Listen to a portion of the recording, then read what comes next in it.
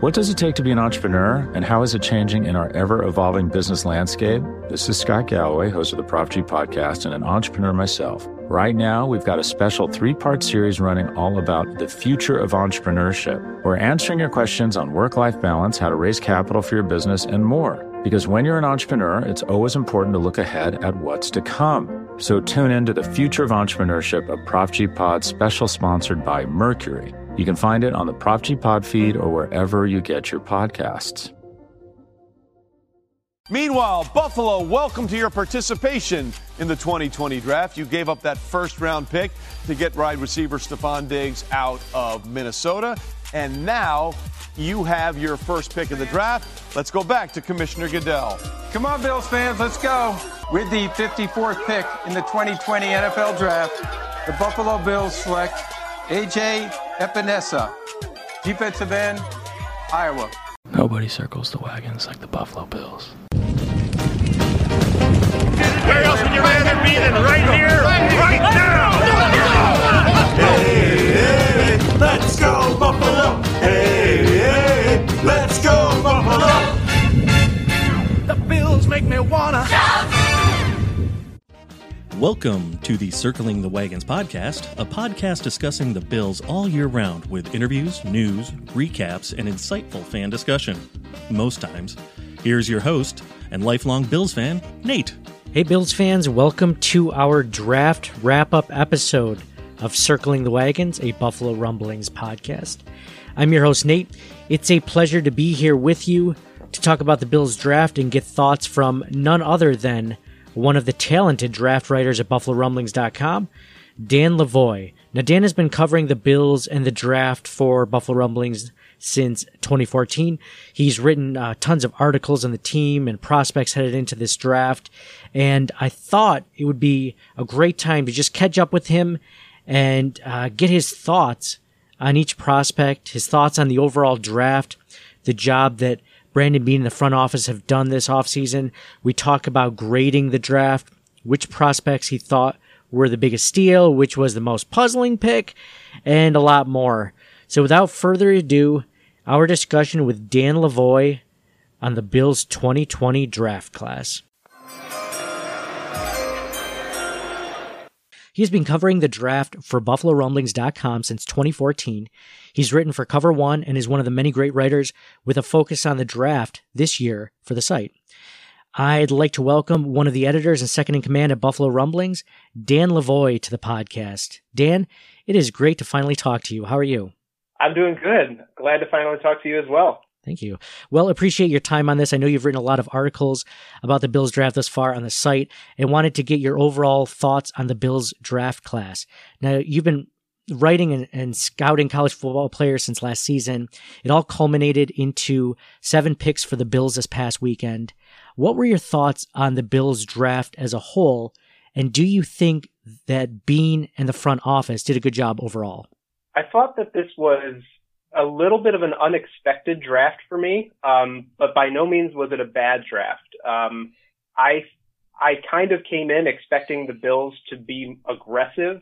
I figured with the roster being mostly competing for the Super Bowl with the players they already had, I was kind of expecting them to be more precise and target, 3 or 4 key positions and just go for it and pick the most talented players they could. But they opted to stay in place and just draft at every position that they had. And I thought overall it was a good mix of productive college players, and a couple here and there that have some potential that if they realize it might turn them into a starter down the road. Okay, great. You mentioned this, like we're in the fortunate position as Bills fans just to be in a spot where we didn't need the Bills to draft a player at a certain position early, unlike drafts in the past. You think about when the Bills drafted Josh Allen and Tremaine Edmonds a couple of seasons ago, or even Tre'Davious White. I mean, we were in desperate need for players at those positions. I mean, even Ed Oliver last season, we really needed a 3-technique defensive tackle. How nice was it just to go into this draft and say, hey, everyone that we get just has, they can almost get like a red shirt season this season and become a starter in 2021 or just a larger, or have a larger role or compete with the starters on the team, this season, but we don't need them to start. I mean, how nice is that, to sit back and see it from that point of view? Yeah, it's definitely a luxury to see even the first pick and the first two picks that we had. If they come in and out the gate are on top of the game and, and they're ready, they will go out and they will be contributors and they'll earn their sacks or their touchdowns or whatever. But at the end of the day, if they're not ready, the Bills have Mario Addison and Jerry Hughes and Devin Singletary and TJ Yeldon, and those players are there to support this incoming draft class, which is a very unusual circumstance for the Bills. I can't think of a time where I felt like that about a rookie class. Yeah, I agree there. So let's go into the Bills draft pick by pick. Let's start off with the Bills' second round pick, their first pick of the draft, where you had edge defender, defensive end, A.J. Epinesa from Iowa drafted. Obviously a huge individual, 6'5", 275 pounds. Dan, what did you think about this pick for the Buffalo Bills? Yeah, this is interesting because he is not at all the style of edge defender that the NFL has been going for in recent seasons. You see a lot more of like the 6'3", 240-pound speed rusher, and Epinesa is very much a throwback. When Dean was talking about how he sees Epinesa, he sees him as a left defensive end, some more of that power player that's going to be going up against your run blocking right tackles more often. And he sees him also as a versatile player that they can flex inside and have him play some reps at defensive tackle. So this is a little similar to how they used Shaq Lawson in the last couple of seasons. He would do the same thing on passing downs. And it's also kind of like a Michael Bennett type of player where, same thing. He's going to be able to play on the edge. He's going to be able to set the edge, and he can flex inside and try using, a swim move against a defensive tackle. So he's a very, very strong prospect in terms of his power, and he knows how to use his hands with that power to throw off offensive linemen. The key is, how is he going to handle offensive tackles who can handle that power and force him to pick another move? So you were talking about his less than athletic profile in certain areas. Is that why you think he fell to the Bills at 54? Because I'd seen other areas where they had him going in the first round. Yeah, I think earlier on, at least the perception was that Epinesa was a first round talent until he was measured at the combine and had that slow 40. He had the slow 3-cone drill. Short shuttle was, another disappointment. And I think, with some teams, especially at edge rusher, which depends so much on that athleticism, that immediately is going to strike you down the list. And I also think, to that end, Bean also made a point that there's kind of that style of rusher that certain schemes just don't look for, where the Bills do use it. So I think in this case, it just turned out that the teams that needed pass rushers the most were also the ones that were not looking for that style from Epinesa. And even looking in the first round, players that kind of went down that path, it was really just Kayvon Chasen was the big name after that, and otherwise they mostly steered clear. So I just think the needs did not line up for his type of play, and at the end of the day, he worked out for the Bills and what they were looking for. Do you think this could mean the end of Trent Murphy on the defensive line? Do you think that he'll replace him in the rotation and they'll keep with the younger guys like Darryl Johnson Jr. and Mike Love? Or does this mean that he's just going to end up being part of that rotation, probably behind a Mario Addison or Jerry Hughes? I think if we had a regular offseason and a regular preseason, and you give Epinesa a chance to show himself through all the training camp and everything, you give Mike Love and those guys who are coming back for another season another chance to show off, I think you could make the case that, yeah, Trent Murphy is a preseason cut. I mean, the team saves $8 million off the salary cap by letting him go, and that's significant. I think what'll be a challenge this year is, depending on at what point the NFL allows teams to start joint practices again, Epinesa just may not have enough time to claim that spot. And I think the Bills are going to err on the side of caution if they have to, and keep Murphy around and have that 4-man deep rotation. Okay. That makes sense, because there's really no advantage of them releasing him at any point, because they save the money no matter what, unless they see a need where they could instantly, this is the last year of his deal, so unless they can immediately use the money, there's really no sense in it. That makes sense to me, especially considering the offseason that we'll have. Let's go on to the Bills' 3rd round pick in this year's draft, Zach Moss, the running back out of Utah. What are your thoughts on that pick for the Buffalo Bills? Yeah, I thought this made a lot of sense. I mean, that seems to be the theme with this pick across the board, is the Bills telegraphed really for years that they want a player who will wear down defenses, who are going to punish them, and just does not go down at initial contact. And we kind of all saw that coming, that if the Bills were not going to be able to get one of that top tier of running backs in the first round or two, that Zach Moss was the template. And, to that end, Brandon Beam was saying that night that he tried trading up just to make sure that he could get Moss. After Keyshawn Vaughn went a few picks earlier, they were worried that they might not have the chance, but they couldn't find a partner, so they stuck with him. So I see Moss being, the 1B runner to Devin Singletary pretty much from the get-go. He's a ton of college experience. He can handle pass protection. He can go flare out and catch passes. So he has the experience to be a contributor on day one. And I think, the question about his ceiling could certainly apply. You might not get, a star 1,200 yard season out of him. But he's going to be more effective this season than Frank Gore was last season. And I think that's huge for this Bills offense. Yeah, definitely. So I've seen only some highlights on Zach Moss, and he kind of reminds me a little bit of Devin Singletary. Now, maybe he's not as slippery as Singletary, and maybe he's more of a north-south runner, but I mean, what do you see between the differences between he and Singletary? So when I watched Singletary, I always kind of got a LaShawn McCoy vibe, which is just the really shifty between the tackles and lots of little quick steps to get him position.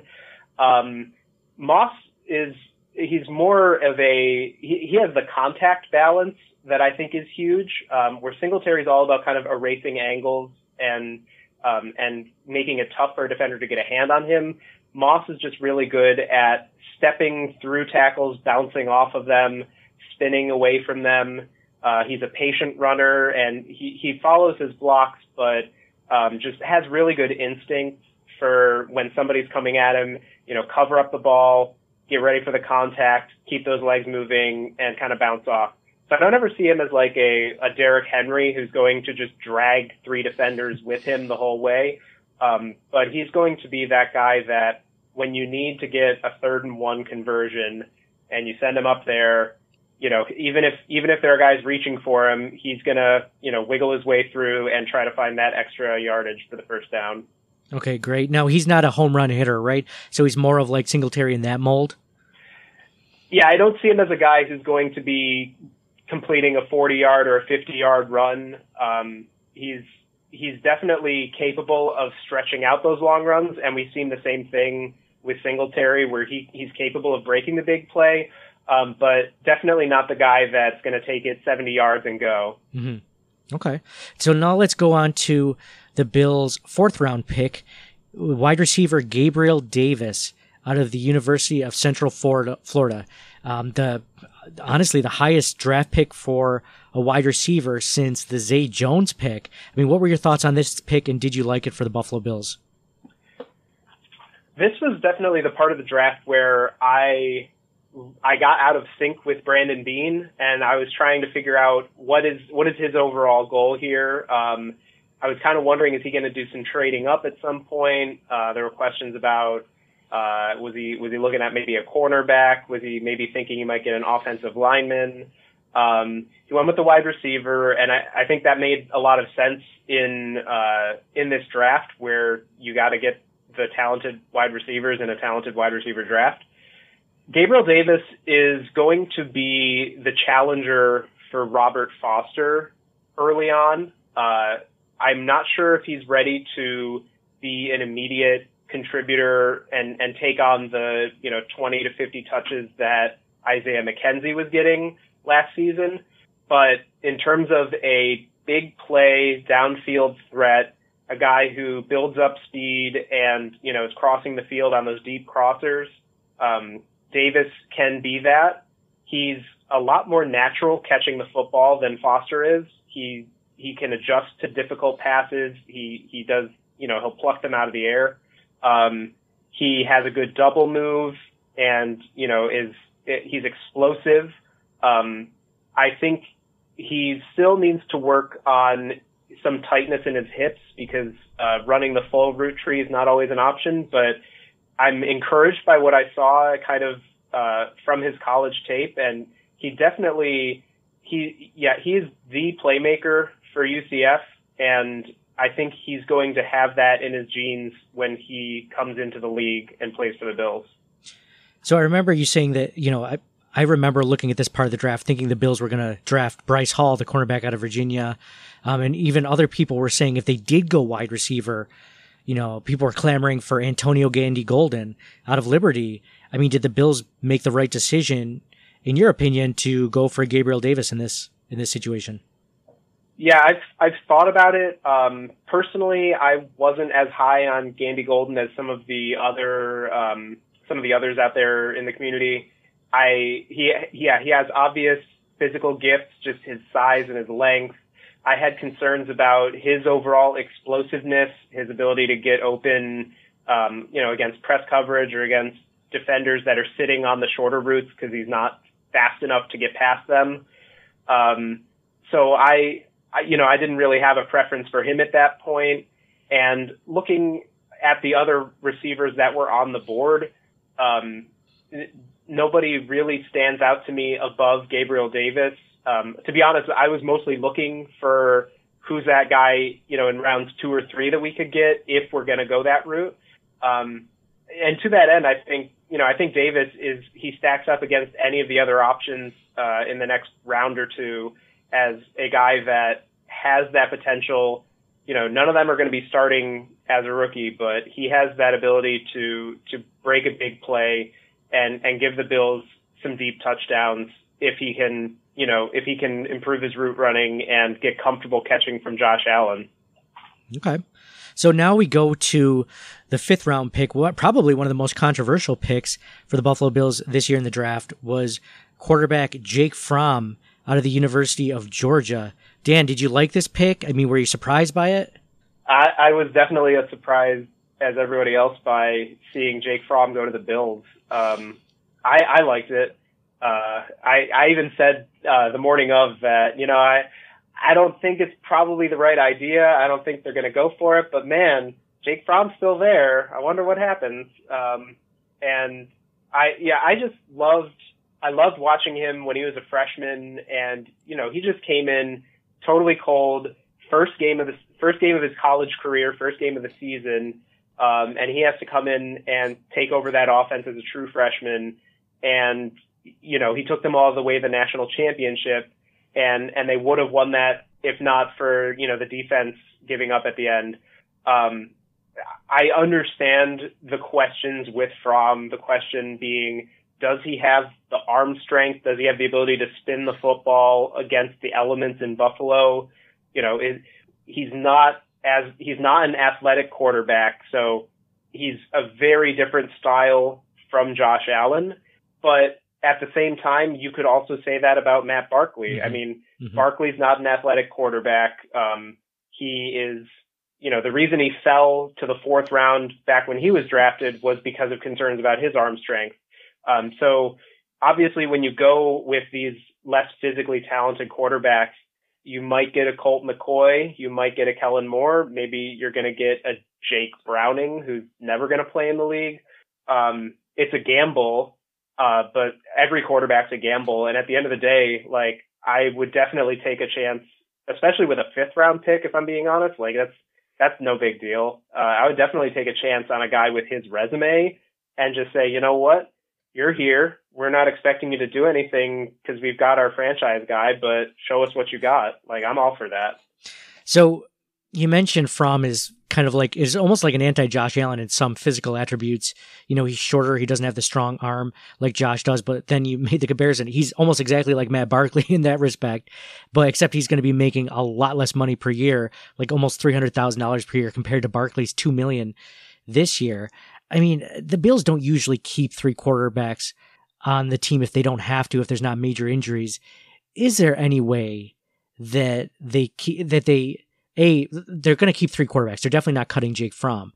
But I mean, potentially does he overtake Matt Barkley in the offseason if there is like a normal training camp and all that? Is there that potential within Jake Fromm with his experience as a quarterback?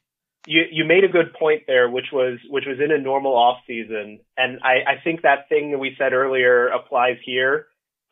With the really strange preseason schedule we've got, I don't see how it happens at all this year. And I wouldn't have been sure that it would happen even if we had a regular preseason. I mean, we've seen Bills teams that are capable of doing stuff like bringing Jeff Toole or Nate Peterman and saying, "Yep, we're good here." But I think these Bills understand that there's value in having a veteran there, and I feel that if you're going to have a backup quarterback, you want to have the third guy identified just in case you do have that injury. You know, if Josh Allen gets hurt and he's out for a couple weeks, Matt Barkley is your starter, and now you're asking, all right, who's the backup to him? And so to that end, I would not want to put the Bills, especially when they want to try to go deep in the playoffs, I would not want to put the Bills in that position of saying, oh, Josh Allen got injured, Jake Fromm is in. Oh, okay. Now who's backing him up? Like, I think they err on the side of depth here. Yeah, that makes a lot of sense. Vacations can be tricky.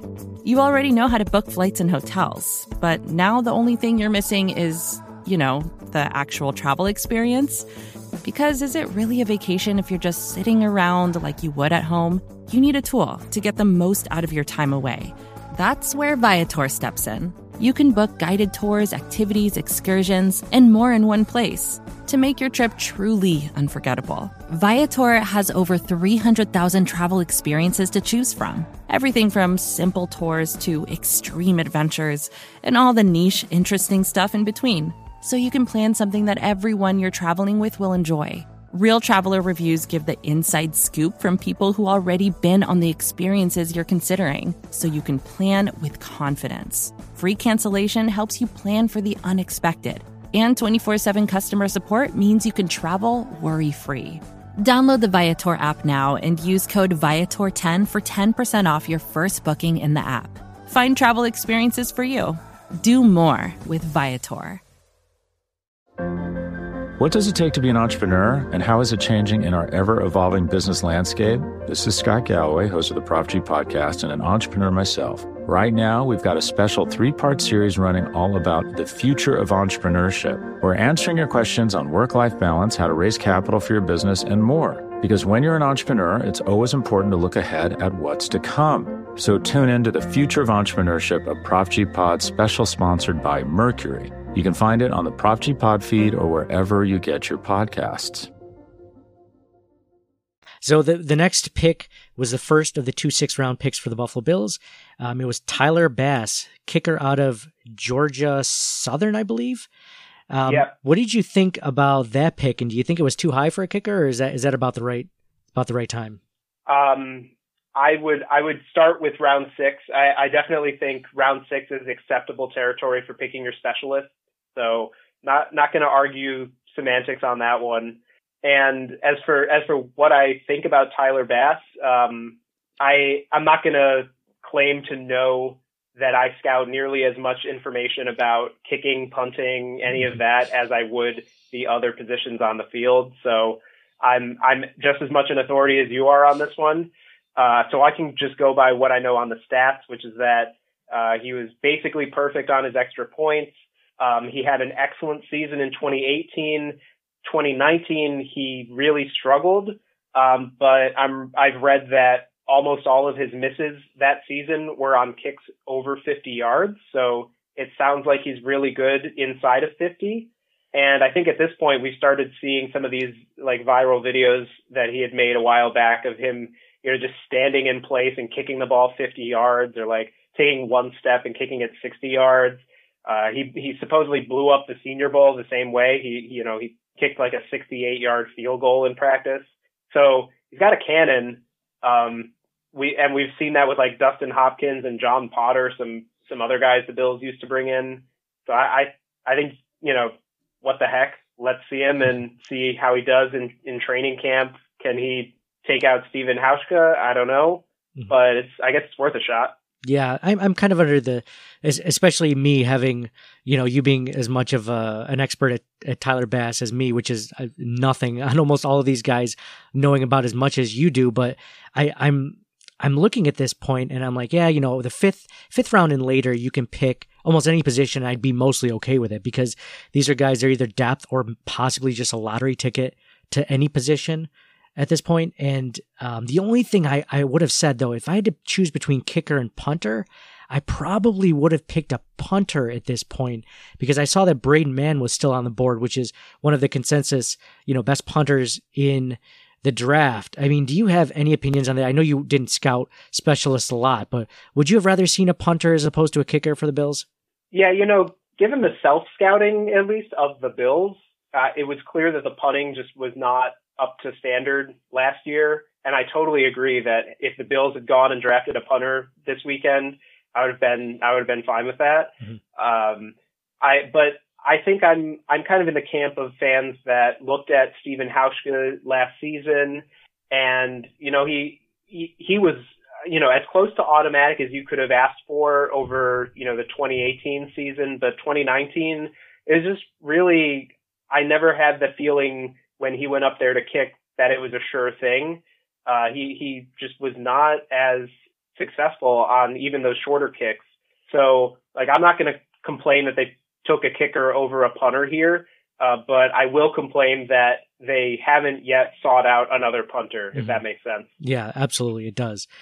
So with the second 6th round pick for the Buffalo Bills, they took Isaiah Hodgins, the wide receiver out of Oregon State, monster, 6'4", 210 pounds.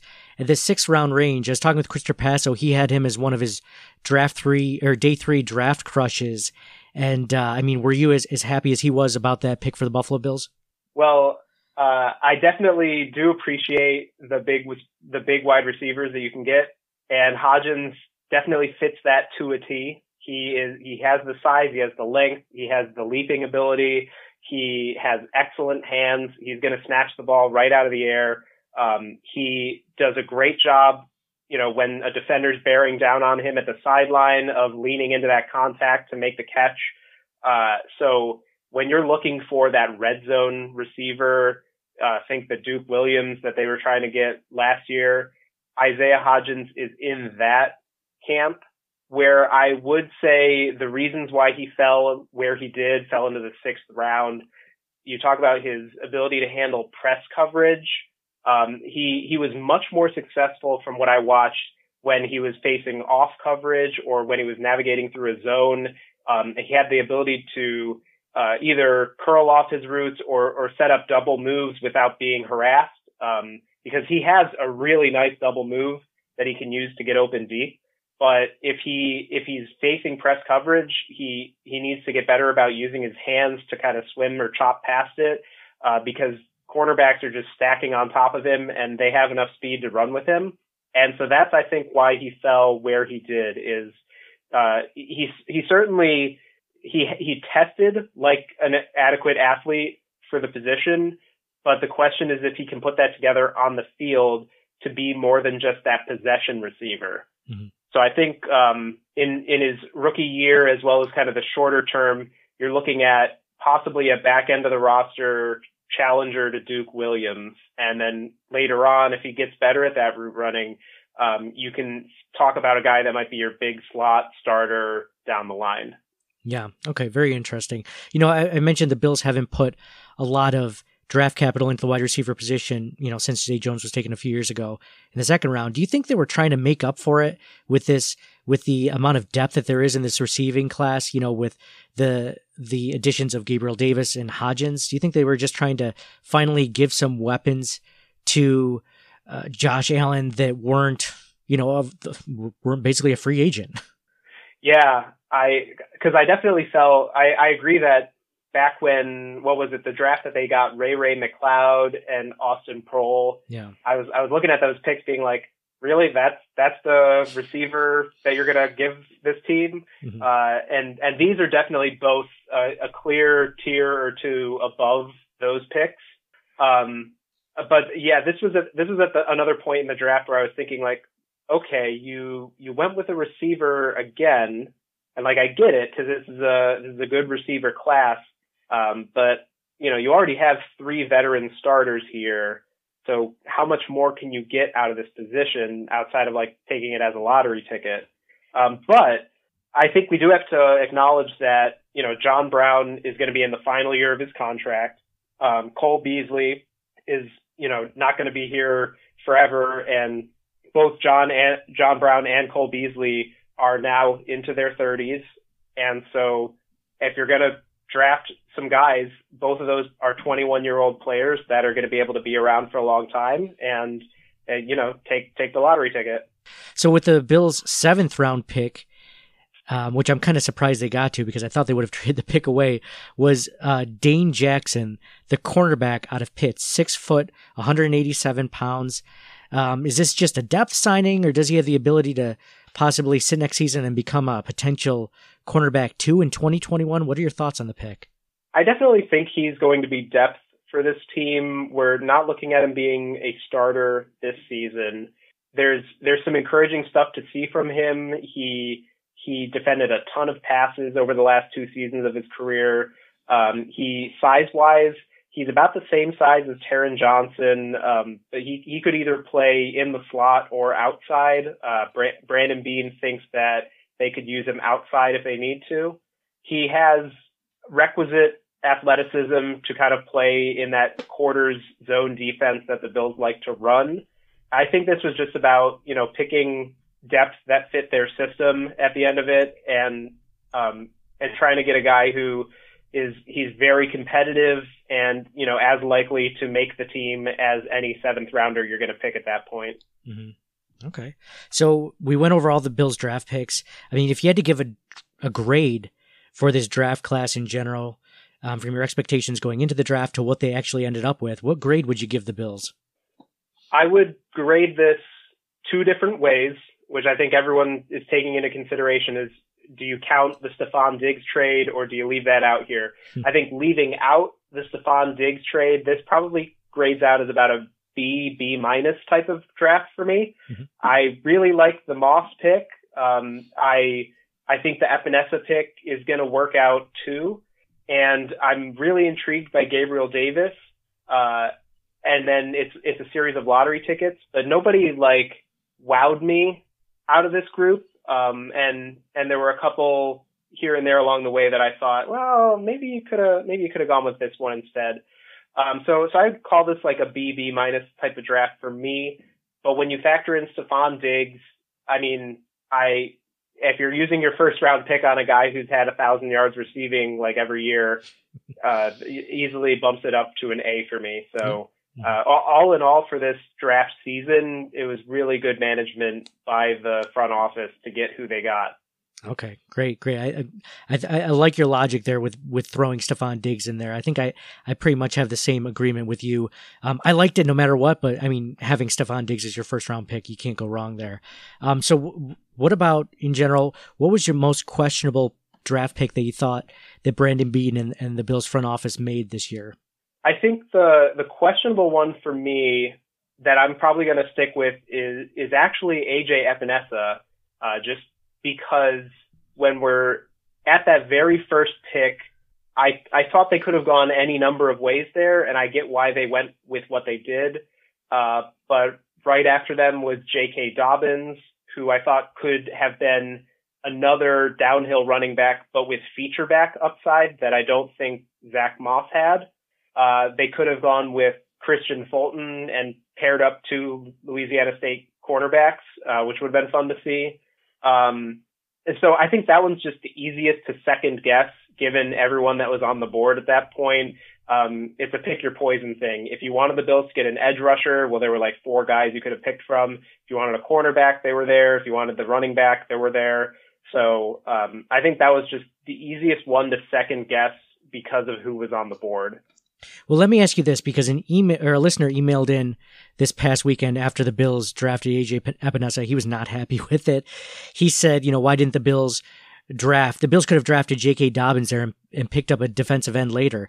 Well, I guess, I have a couple of different scenarios. I didn't do the cornerback route that you were just talking about with Christian Fulton, but I did go, a couple of the defensive ends and edge rushers that went off the board after Zach Moss. And would you have taken J.K. Dobbins and Anthony Jennings over an A.J. Epinesa and Zach Moss?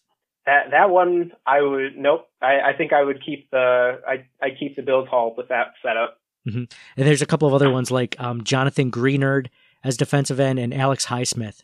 What about those two guys? Would you have taken those over the Zach Moss, A.J. Epinesa? Greenard, I could go with Greenard. Okay. I had him graded high enough that I could see him being a difference maker.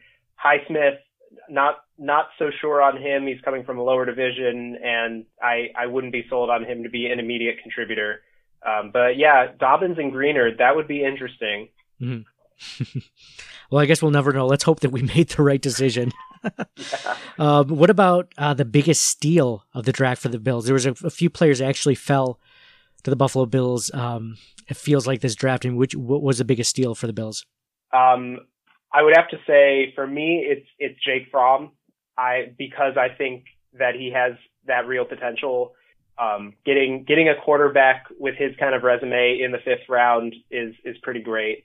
I would also say Epinesa, again, just for the style that the Bills pick, and given where he was originally projected, you can make a lot of a case that, this is a potential 1st round talent that fell to the 54th pick. Now, this is just me being gun shy as a Bills fan and thinking of Nate Peterman as the backup, which was a 4th round pick a few years ago. I mean, Jake Fromm comes in as a much more polished. He comes from the SEC. He comes from Georgia. He's played in big games. He's played against high level competition.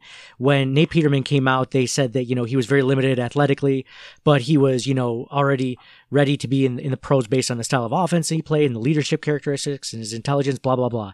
A lot of the same things that Jake Fromm has.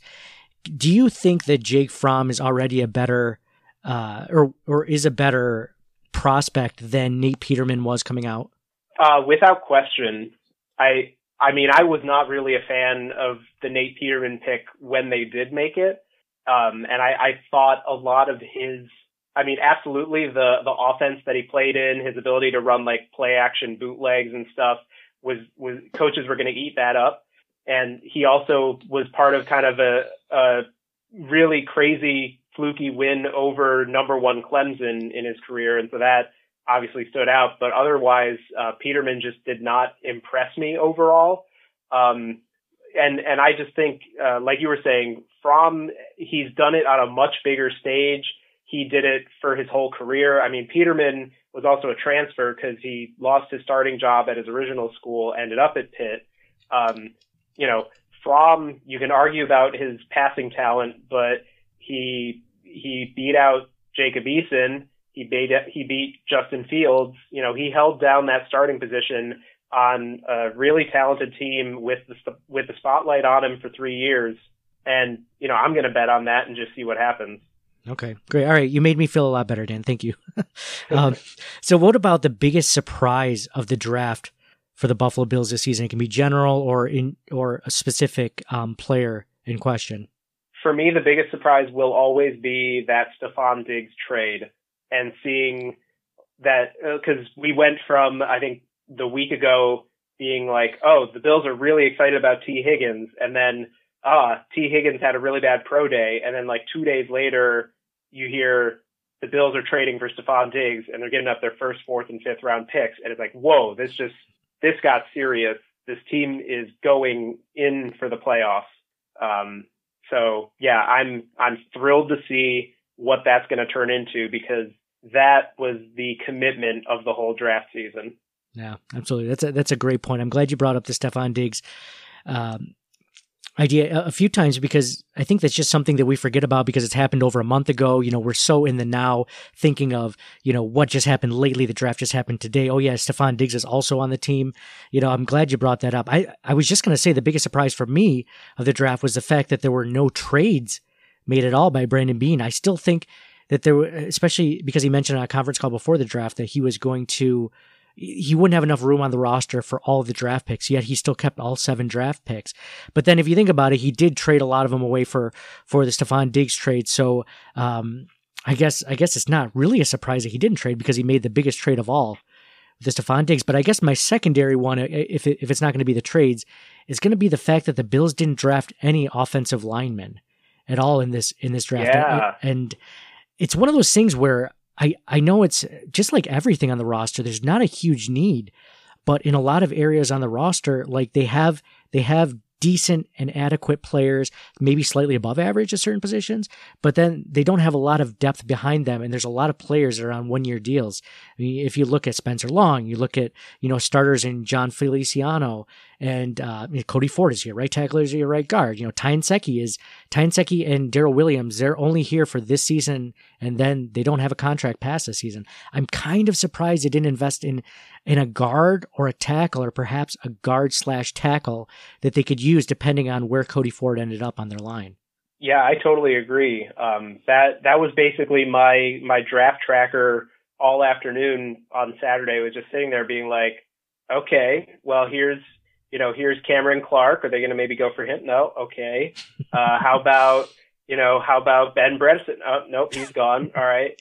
Tyler Biadasz? Nope. Okay. And just watching them go the whole draft and not a single one. Absolutely. So what are your thoughts real quick on like the Jets and Dolphins drafts? I know AFC East Division rivals. I mean, I'll even throw the Patriots in there if you know a little bit about them, but I mean, just looking at the players that they were picking, you know, we mentioned Bryce Hall earlier. I believe the Jets got him later in the draft. I mean, it looked like, unfortunately for the most part, you can never put anything on paper, and, you know, we'll really see how these players end up, but it looks like they had decent drafts. Would you agree with that? Yeah, absolutely. Both the Jets and the Dolphins, they had a clear win. And I'll get to the Pats at the end, because that's just a Belichick draft, 100%.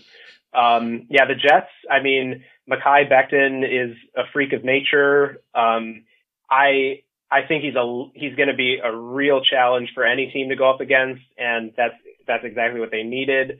I like the Denzel Mims pick as a receiver for them. Ashton Davis is going to be a great safety.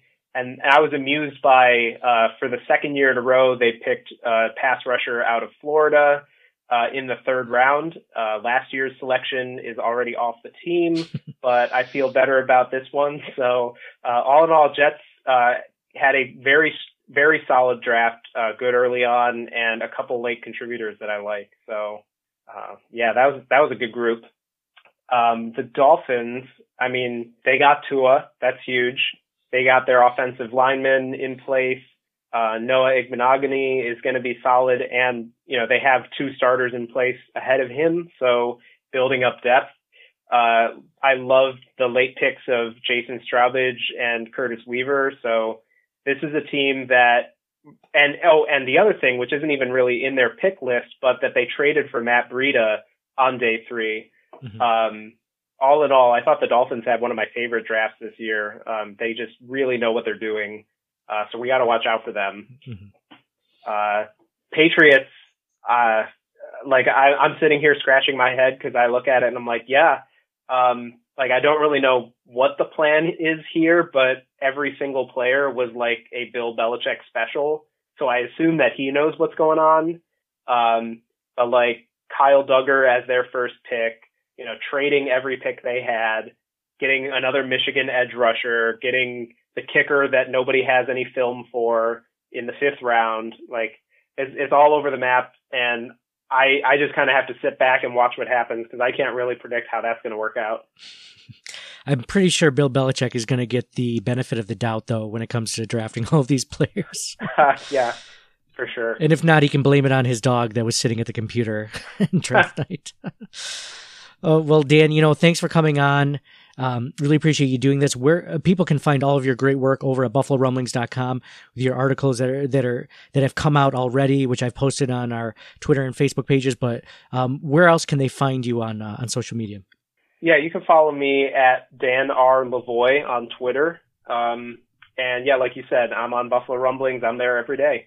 Okay, great. Well, again, appreciate you doing this. It's been great to finally catch up with you and get into, one of the great minds over at BuffaloRumblings.com, especially when it comes to the draft. So I've been reading your stuff for a while, and it was great to finally connect with you. Yeah, thanks a lot for having me on. I loved it. Thanks again to Dan Lavoie for coming on and talking the Bills draft class with us. You can follow all of his great work on BuffaloRumblings.com and follow him on Twitter at Dan R. Lavoie. Now, Lavoie is spelled Lavoie. And wanted to also give a quick thank you to everyone that helps make Circling the Wagons happen behind the scenes. I want to give some shout outs to the Buffalo Rumblings Podcast Network. We have Anthony Marino, Matt Warren, all the great podcasts that go with it, the Nick and Nolan Show, Rumblings Q&A, Breaking Buffalo Rumblings, and Believe. They all do a great job. Really proud to be part of this podcast network with them. I want to thank the Buffalo Rumblings site and writers that do a great job every day and every week to really make the site one of the best Bills sites out there. And obviously that includes Dan Lavoie as part of that. I want to thank our families that allow us to do this. I know that, sometimes we miss out on some times. I know today was my wife and I's anniversary, and, she's such an amazing woman. She allowed me to take a couple hours out to do this interview and edit it, and just very lucky. These things, like so many other things in life, don't happen without the people that we love and the people that are part of our lives supporting us and helping us do this. I want to thank our listeners nearby and in Western New York and all over the world. Just want to thank you all for listening. We're happy to be a part of your Bills conversation. Hopefully we add something to your discussion with your friends and family next time you guys talk to them. We'll also want to thank Mike and John, our normal co-hosts of this podcast.